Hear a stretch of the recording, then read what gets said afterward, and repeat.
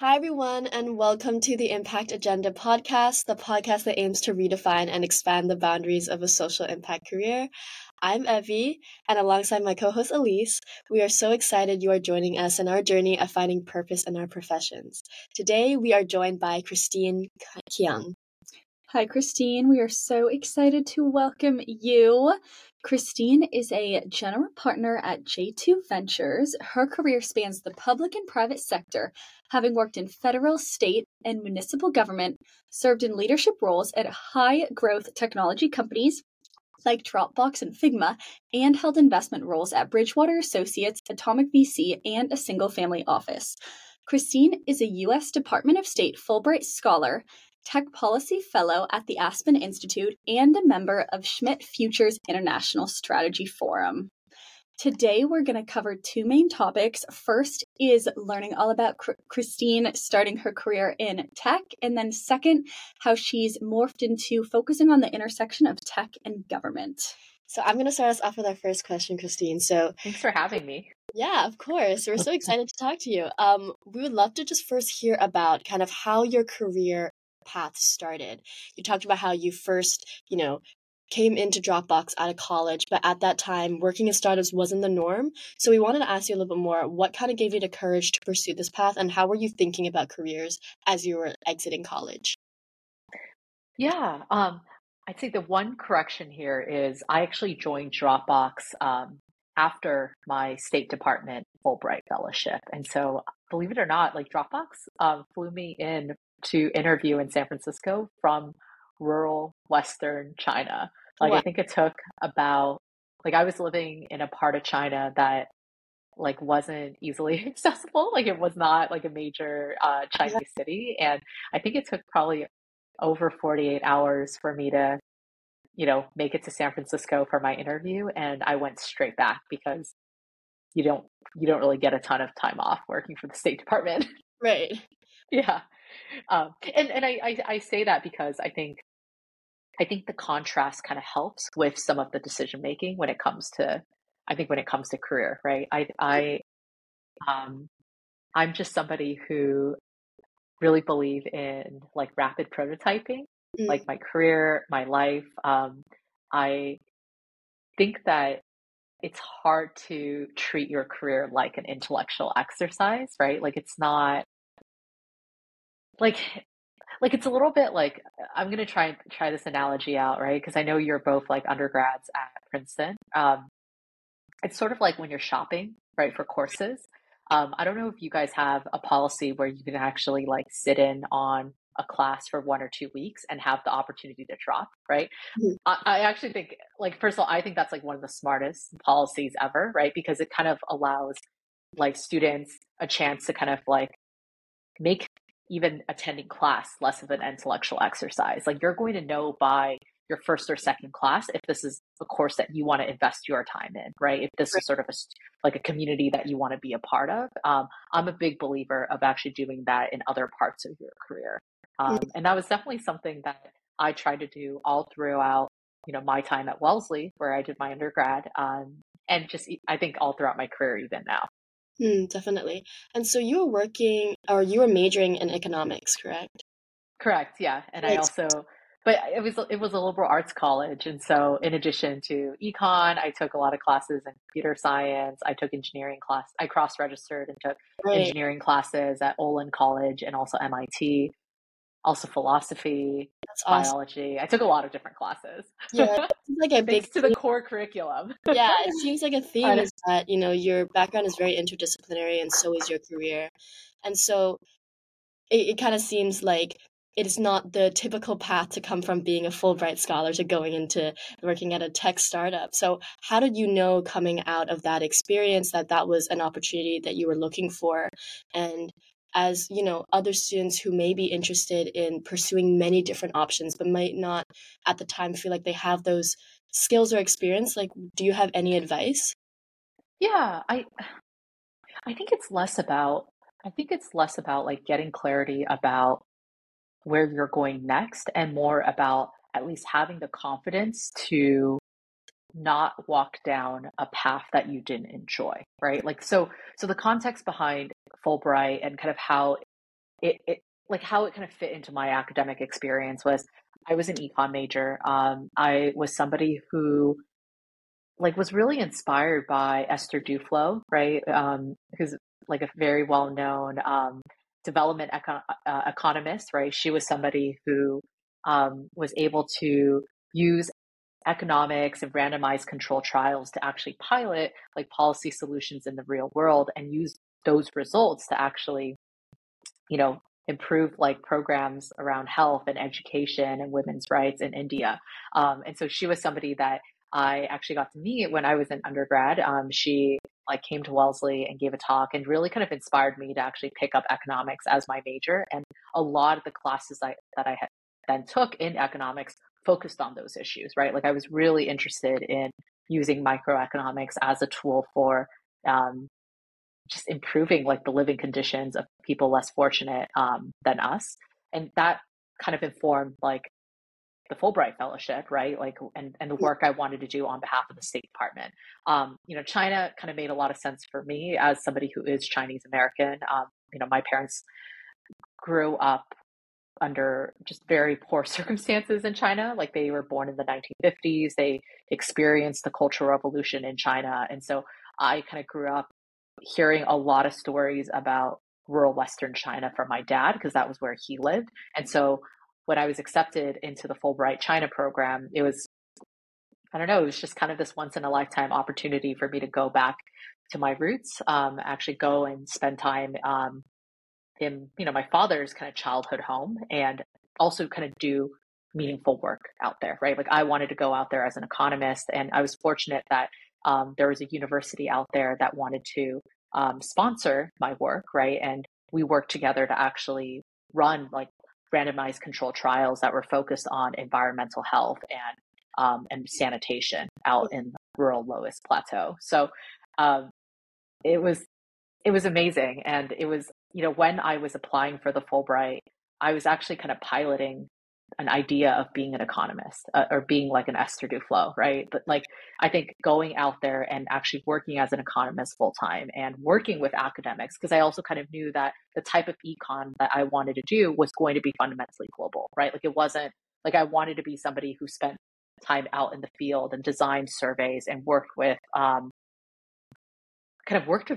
folks like in a different context for me. Like I knew that was the type of work I wanted to do, and being able to do that full time gave me a lot of clarity. And I mean, I think what I kind of figured out was I think intuitively I was right about a lot of things. I really love working internationally. I love being able to work in diverse environments. I loved being able to just live in a city that spoke Chinese.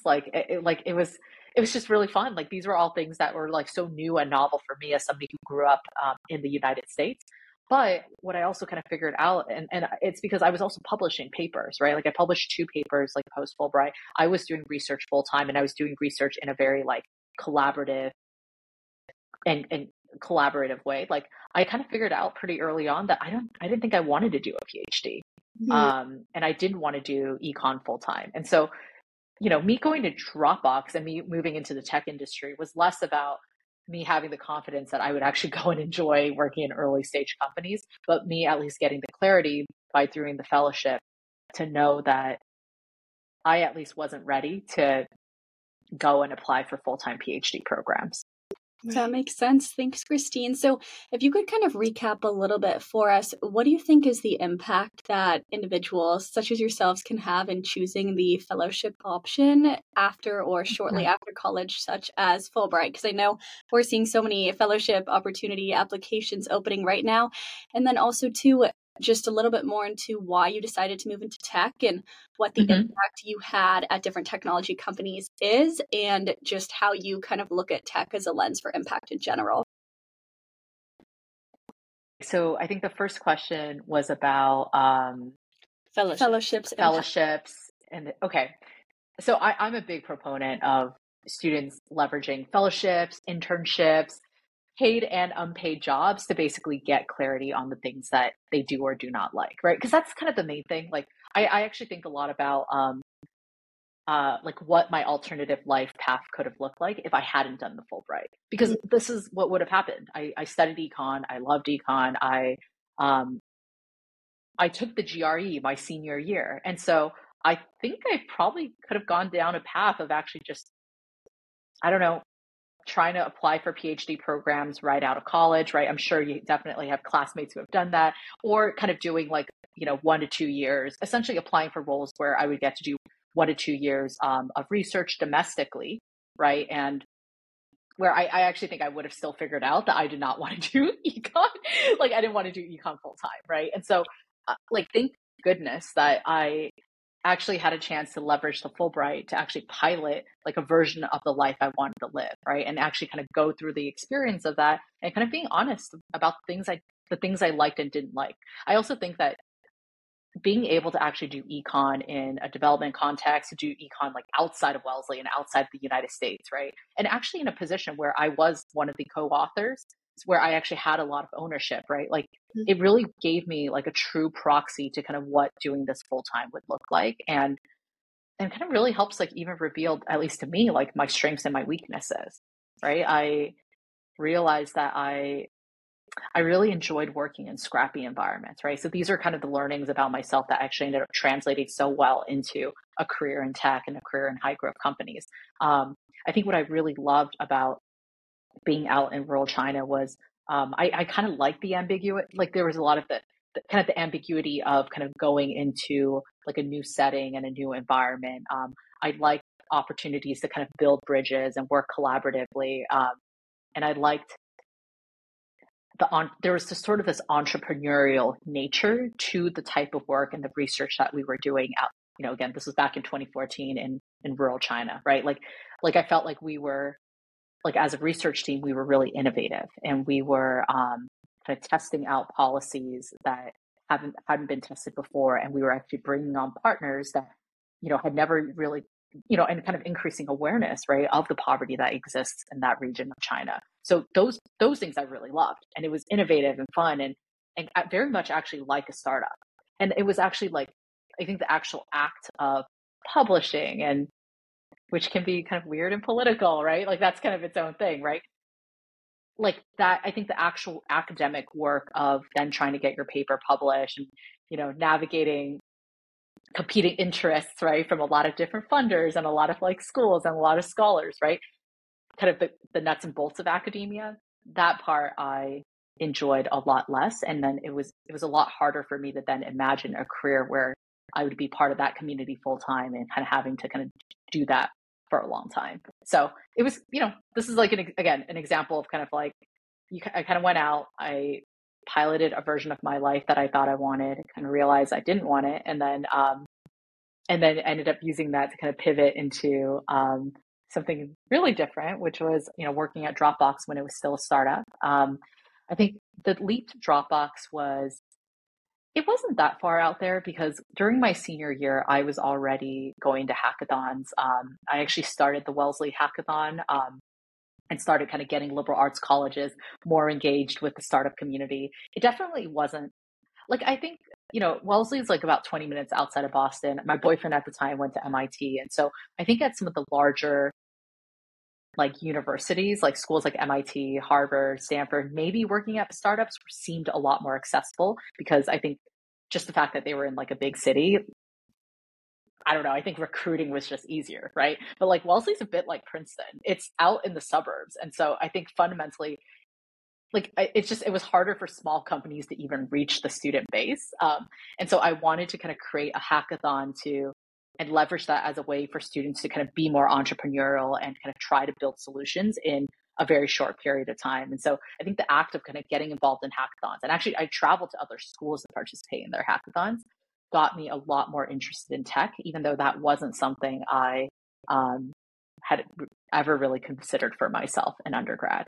And so I was really lucky that Dropbox at the time, they were starting to hire fresh grads for the first time ever. I think they had a program called the Dropbox Rotation Program, and it kind of created a path for me to work at Dropbox as somebody with no really relevant or previous work experience, and kind of be plugged into an environment where I can learn about different functions of the business, and most importantly, kind of be in an entrepreneurial and innovative environment, right? Like I think, like I didn't realize that about myself until I kind of went out to China, that what I really like, the types of ecosystems and environments where I thrive have to be entrepreneurial, they have to be innovative, and I like ambiguous environments. And tech is actually a really, really great place for fostering some of those skills that like some of the skills you develop from building in that context. Definitely. I think it's really cool to see how, this framework of piloting different experiences of your life is actually a really cool framework that I don't think a lot of like college students, at least at Princeton or just like at other schools, kind of have. Like we think every step needs to be so like planned out and that it's so final. And I think that it's really great to see how you've had this mindset of just like trying things out, seeing if it's right for you. And if it's not, you can always pivot and always do something different. And I don't know why we like when we're at this age we feel like we don't have that capacity and everything is so set in stone, but it's like really refreshing to hear that you have this kind of view, and kind of how you've been very intersectional with your experiences educationally, but also extracurricularly, and then how that has kind of reinforce your career path. And kind of on the topic of the intersection of tech and government, a experience that you talked about that was really significant was for you was working in the COVID-19 task force within the U.S. Small Business Administration to improve access to the Paycheck Protection Program. Can you please tell us about how you got into this public sector role and why this role is significant for you, and kind of tell us a little bit more about then how you came out of tech to go back into more of a service-oriented role?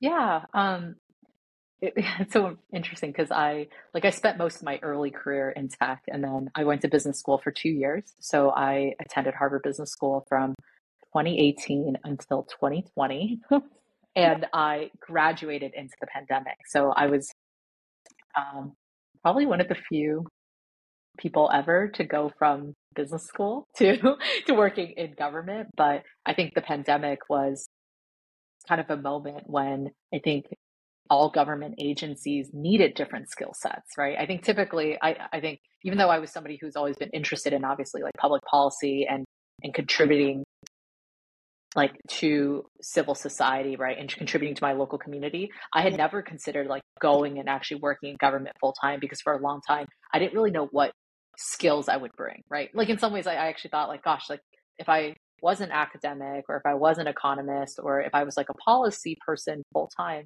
or a lawyer, there are a lot of lawyers in government, like I would just go and work in government. But at the time, like I felt like the skills that I built, right, around business operations and product, um, and data science like wasn't really relevant, right? Like I thought the tech skills wasn't really relevant, and so I never really considered it. And what was so interesting about working in government during the pandemic was everything was about like service delivery, right? Like it was a time when government had to innovate again because everything was shut down, yet people so desperately needed programs and products and services that only the government could have provide, right? Like it didn't matter where you were at on the political spectrum. For the next 2 years during the pandemic, people, like everybody needed something from the government. And I I just felt so grateful. Like I got I was still a student at HBS when I joined the SBA. So they actually like shipped my laptop to the HBS mailroom. At that point, classes have gone fully remote. So I actually had like a lot of time on my hands. And what they really needed was just people who were good with data, right? Like they needed data analytics. They needed folks who could actually help them figure out where the Paycheck Protection Program loans were going, right? Like you probably remember when that program first launched, the first tranche of loans going out to small businesses didn't really reach the mom and pop shops, right? Like a lot of the minority owned small businesses, local communities, like they actually weren't able to access the loans. And so there was a big emphasis on kind of bringing people like me into government to kind of help think about the problem in a different way. And I think one of the biggest impacts that we were able to make was, I think, like two things that we were able to do. Like one, we've really marketed that program.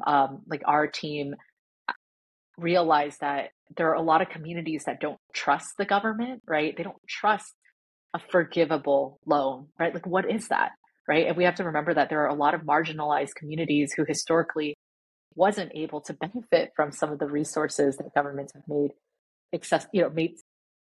governments have provided, right? And at that, even something like banking, right, historically wasn't accessible. And so we basically formed strategic partnerships from the SBA. We worked with nonprofits that supported the Asian American community, right? So we worked with Gold House to do outreach events. We worked with different types of entrepreneurs, like streetwear designers. We worked with Joanne Chang, who runs Flower Bakery in Boston.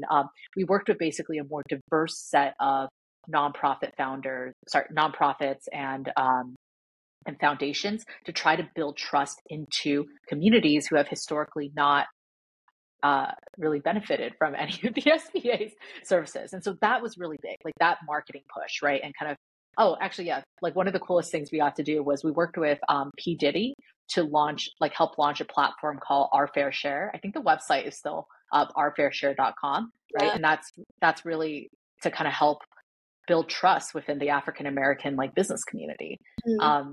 So that's like one, right? And that's very like boots on the ground, right? Like that's not like a lot of the ideas and kind of execution really came from working in a scrappier startup environment and taking a much more bottoms up approach, right, to outreach and marketing and trust building rather than just kind of using the SBA's existing channels. The other thing that we did that I think really became a game changer for the program was we needed better technology inside the SBA, and we actually gave every single consumer fintech company the right to provision like PPP loans, right? We kind of made the PayPals and Squares and Lendistries and Cabbages of the world, like both the big and small consumer fintech companies, we gave them permission to administer SBA loans because we realized pretty early on that like small business owners might actually have a better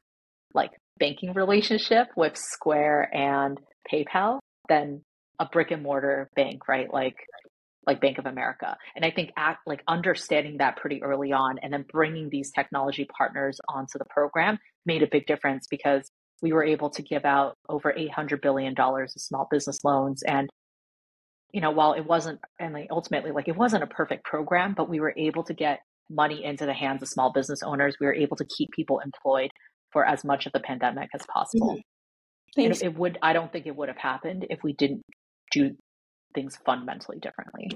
Yes. I think it's really cool that you took the opportunity. And as you said, I haven't heard of that many MBA grads who go right into government as you did, but I think that's super cool. And kind of per our discussion so far, what are some of the main takeaways, Christine, that you've had reflecting right now, having worked in both the private and the public sector? Because I think so many people think of them as private versus public sector and, have opinions of which one you can make the most impact in. And I think to us, both have their unique superpowers and their unique challenges. So I'd love to hear your perspective on this. Yeah. So I've always been like a believer and a fan of having kind of a multi-sector career, right? Like that term was not a thing when I was in undergrad, but it has since become more of a thing. Like I think Harvard Business Review has written an article called being like tri-sector athletes, right? And the need to be able to learn from one sector and be able to apply it into another. And I think, and that's certainly something like I've kind of felt and experienced all throughout my career where I get inspired by the things I get to learn from one domain. And that kind of creates some of the, like when I think about like, if I've ever done anything that's quote unquote innovative, maybe it's just innovative in that context, but it wouldn't have been innovative in a different context, right? So I'll just use the SBA example. Like even some of the things that we've done, like partnering with PayPal or partnering with Square, like I came from the world of consumer software, right? Where tech partnerships, even just using like out of the box tech, that's not like, I don't think that would have been like super innovative if I was still working in Silicon Valley, right? But bringing some of those best practices and learnings or even the ideas into the US Small Business Administration, right? Like that's such that felt innovative at the time because you're essentially taking learnings from a very like innovative, scrappy, tech ecosystem and bringing it into a much more bureaucratic, slower moving one. And so, like the only way you could ever do that over and over again in your career is if you actually work in different sectors that teach you different things, right? And you're able to kind of synthesize and integrate the learnings from the different sectors and apply it in different ways. Definitely. And I think this theme of kind of using what you learn from different sectors and creating an impact in kind of like using the skills, whether that be technical or just the experience that you've had, in terms of like relationships or any other kind of learnings, and then bring that into becoming an innovative force in another kind of role is something that seems to be very recurrent across your like career. And I think an experience that you specifically also talked about where you were able to do that was being the chief data officer of the city of San Jose. Can you tell us more about the impact of that role in terms of the specific impact that you felt that you made in the role, but also the impact that it had on your career trajectory as well? Well, I'm not in government right now, so I'm just kidding. No, it's definitely like influenced a lot of the work I do now with J2 Ventures. But I think in terms of, the impact I was able to make as a chief data officer. I mean, what I really appreciated about that role was I was the first chief data officer for the city of San Jose. Right? Like they haven't had anyone, play that role in the past, which I, again, going back to me being somebody who just enjoys the ambiguity, right? Like I actually love that. I actually love that much more than trying to like comply with like an existing job description. So I actually love the opportunity to kind of help define the role and kind of do it in a way that I felt like could actually make an impact, right? And help improve like city operations. So I think a lot of the work in San Jose was inspired by just my time at Bridgewater, which is like a hedge fund, and my time working as an investor, and also my time just doing business operations, right, inside of a company. I like one thing I always felt was problematic with government data work is it's very, very reliant on surveys. I think a lot of government decisions are made on a small handful of responses, right? And we live in a multi-ethnic democracy, and not everybody feels equally empowered or even are able, right, to participate in that type of like in those formats, right, of giving feedback to the government. So one of the things that we actually kind of shifted away from when we were in San Jose was actually being less reliant on survey data. This was also the pandemic, and so it was also like probably the one year where we couldn't just like hire a bunch of people to knock on doors and get the surveys. And so one of the things that we started doing in municipal government was something that's actually quite common in in investing and in the private sector, which is working with administrative data, right? Or just working with the existing data around our programs. And so we started running analytics on like 10 years worth of scholarship data, right? So if we were trying to understand if we were so historically, if the city was trying to understand if we were meeting the full need of childcare, we would probably just hire a nonprofit and go out and try to we'll run a survey and get maybe 25 responses, right? And allocate hundreds of millions of dollars based off of 25 responses. And that's pretty common, right? Like that, what I just described is common in a lot of cities, right? Like this isn't just the one that I serve.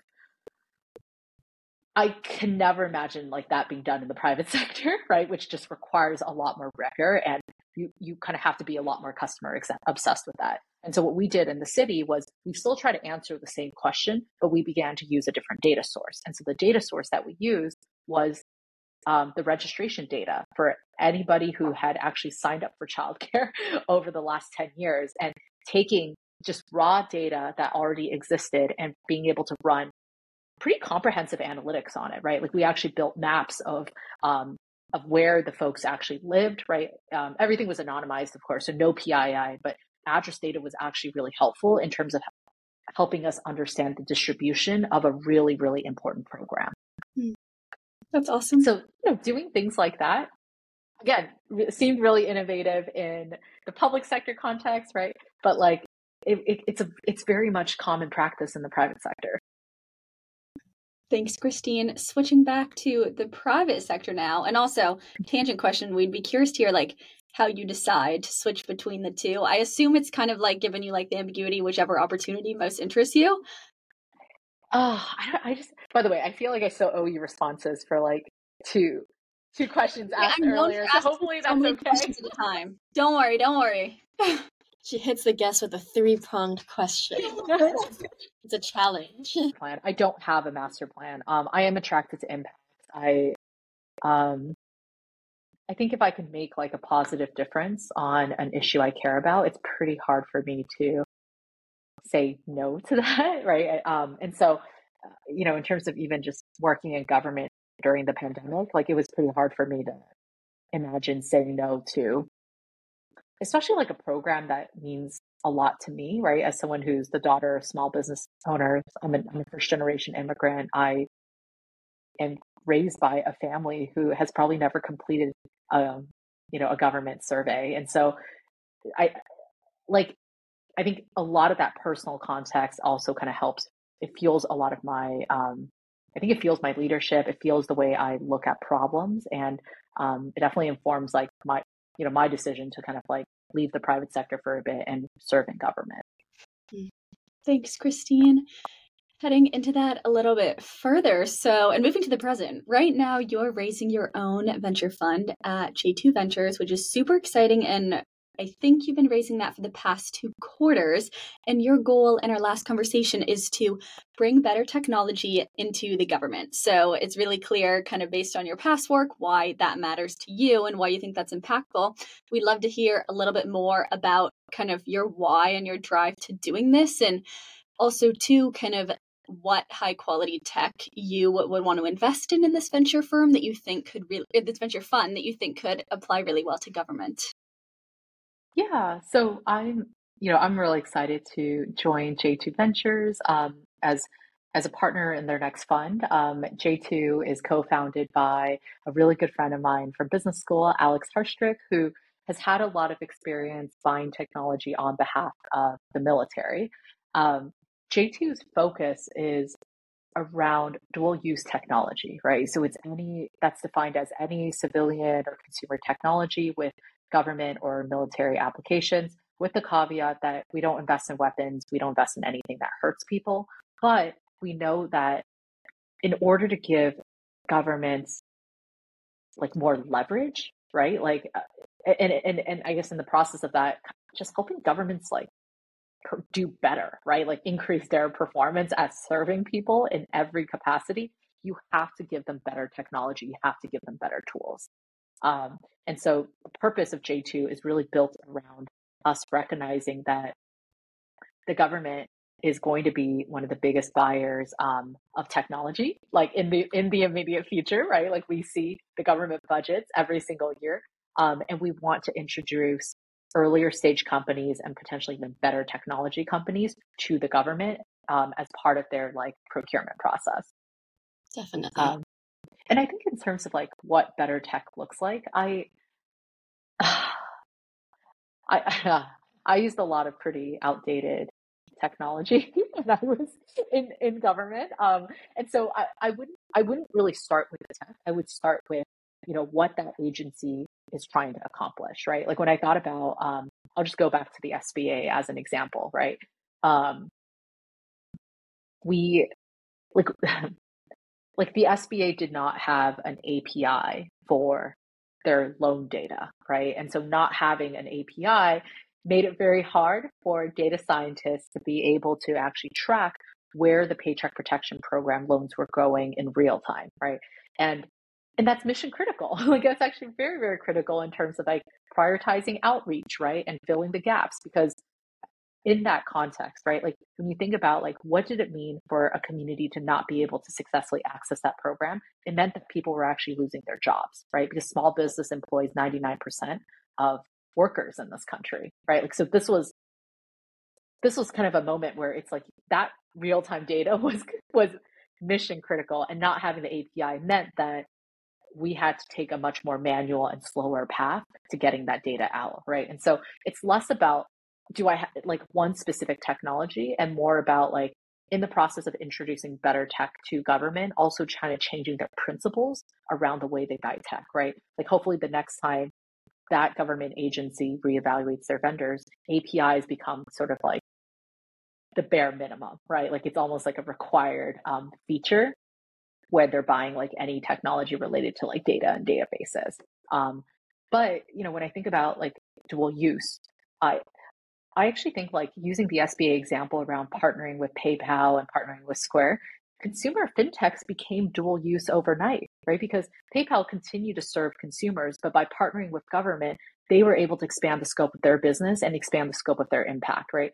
The SBA historically was B2B, right? The SBA never really lent, like they created loan products, but they never really lent it directly to consumers. They actually worked with banks, and the banks, like the Bank of Americas and the Chases of the world, they were the ones who were actually delivering the service. The Paycheck Protection Program was the first time the SBA ever had to go direct to consumer. And so they had to partner with a PayPal and a Square that actually had experience going D2C, right? Like partnering with a D2C platform actually helped them kind of meet the full potential of the program and actually scale their operations. Definitely.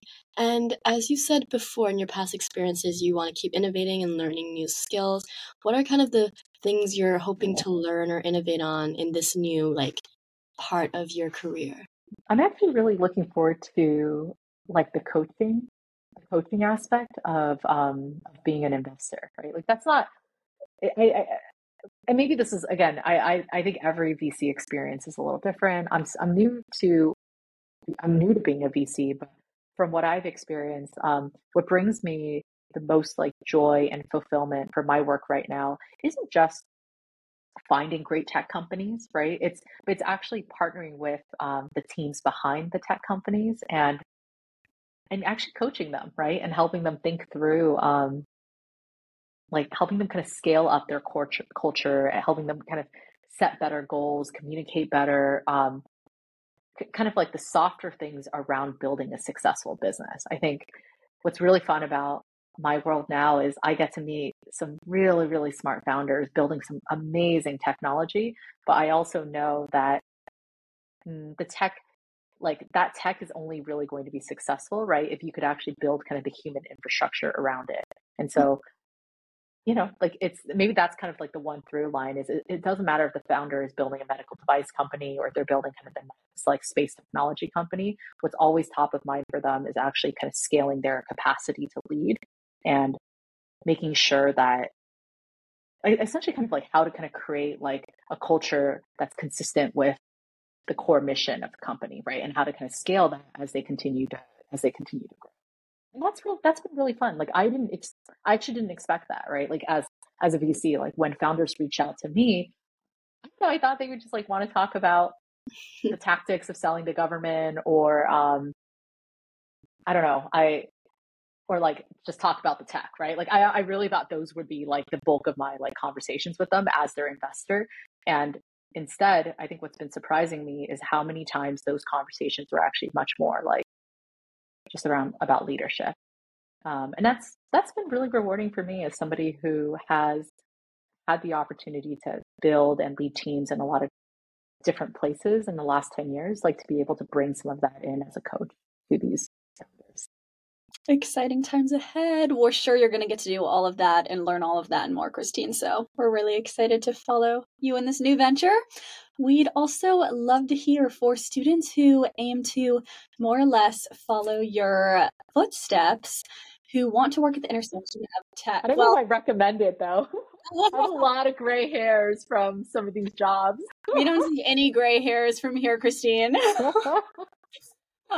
Well, we would love, no matter what, any advice for ourselves and students who may want to work at some sort of intersection between tech and the public sector.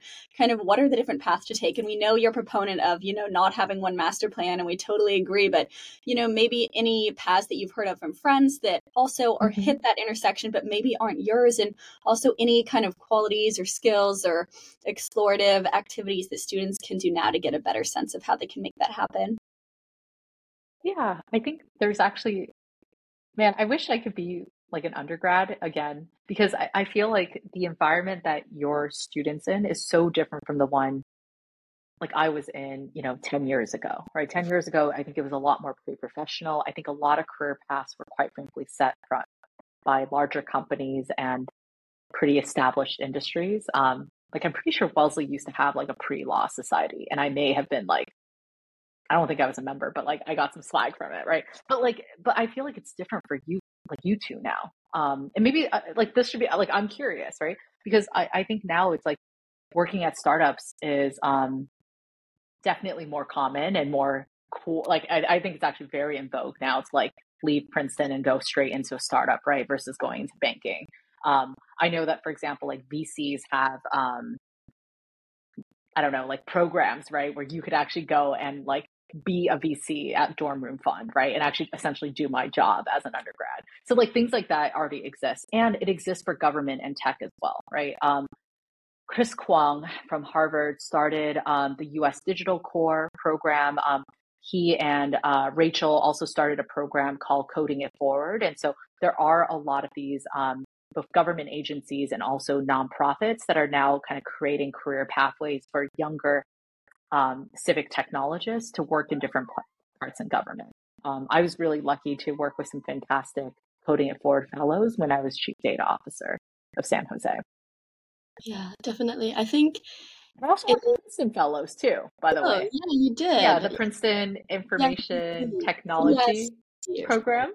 CITP, yes. Yes, Yes, yes. that's I really had two wonderful fellows from there. So I, I actually think there's a ton of programs, right? That's really a Google search away. So maybe what I would like to advise the students on is it's less about the programs and more about kind of what you're trying to get. Like I would actually start with your goal, start with the impact you're trying to make, start with kind of like the questions, right, that you find interesting, and then kind of move back from there, right? Because working in government, there's so many different ways you can contribute, right? Like you can go in as a very technical expert, you can go in as more of a operations generalist, you can go in as a policy, as a policy person. There's so many different ways you can actually serve the public context. And so I actually think the best way to start is like I would actually just start with an issue or policy area that really fascinates you, right? And just not be pigeonholed into like there's so many different ways you can make an impact on the things you care about, and kind of essentially keeping an open mind, right, to how to go about it. definitely. Thank you, Christine. We're coming to the end of our podcast here, and so we wanted to just ask a last question. So for our listeners, are there 2 or 3 things that you would like us to take away as lessons from your journey integrating your passion and impact into your career? Okay. I actually said, like on my last day as CDO, like I had a chance to kind of say goodbye to my team, and especially like the younger folks on my team. And I kind of like said this thing that I think it informs a lot of like my own values and my standards, but it's just really around like not being complacent and just kind of having like setting high standards for yourself and things you work on, right? And so I hate the term. I need to find a new way of like framing not being complacent, right? So like what I mean by this is like one thing I really appreciated about working in tech, I think especially like at a high performing startups, was I really loved the iterative nature like of the work and how we were always striving for improvement, right? Like there was something about like working in a high growth company where, and the data kind of helps at least like help you at least see some of that improvement, right? Because not having data, you're kind of operating in the blind, right? And so I remember like when I was at Dropbox, like there was just such a culture around like designing kind of beautiful and easy to use product, right? We were absolutely obsessed with our customers, and we really kind of held ourselves to the highest standards in terms of like building that product and delivering the best possible service like to our customers. Like it didn't really matter if like which part of the company you were in, right? Like we just had very, very high standards for the work. And I think that was one of the reasons why the product was so good and so easy to use. And I think that experience has really kind of set a foundation for everything else I do, whether it's at the SBA or in municipal government or even in class, where when I talk about not being complacent, maybe it's really about always aiming higher, right? It's always aiming higher. And even if you're in an environment where, like when you're in an environment where you kind of look around and you know things could actually be better, right? Like having the audacity to actually be a part of that change, right? And again, there's a lot of different ways you could do that, right? But it's not like just making sure that you don't kind of get like become apathetic, right? By feelings of disappointment, right? And actually just trying to do something about it. I definitely know that energy is sorely, sorely needed in government, but I'm sure in other places as well. Thanks, Christine. We've had so much fun chatting with you yet again this time for the podcast. So thank you for taking the time and sharing all about what you've been up to and what you're going to be working on. We really appreciate it. Thank you. Thanks for having me. Happy Friday. Happy Friday.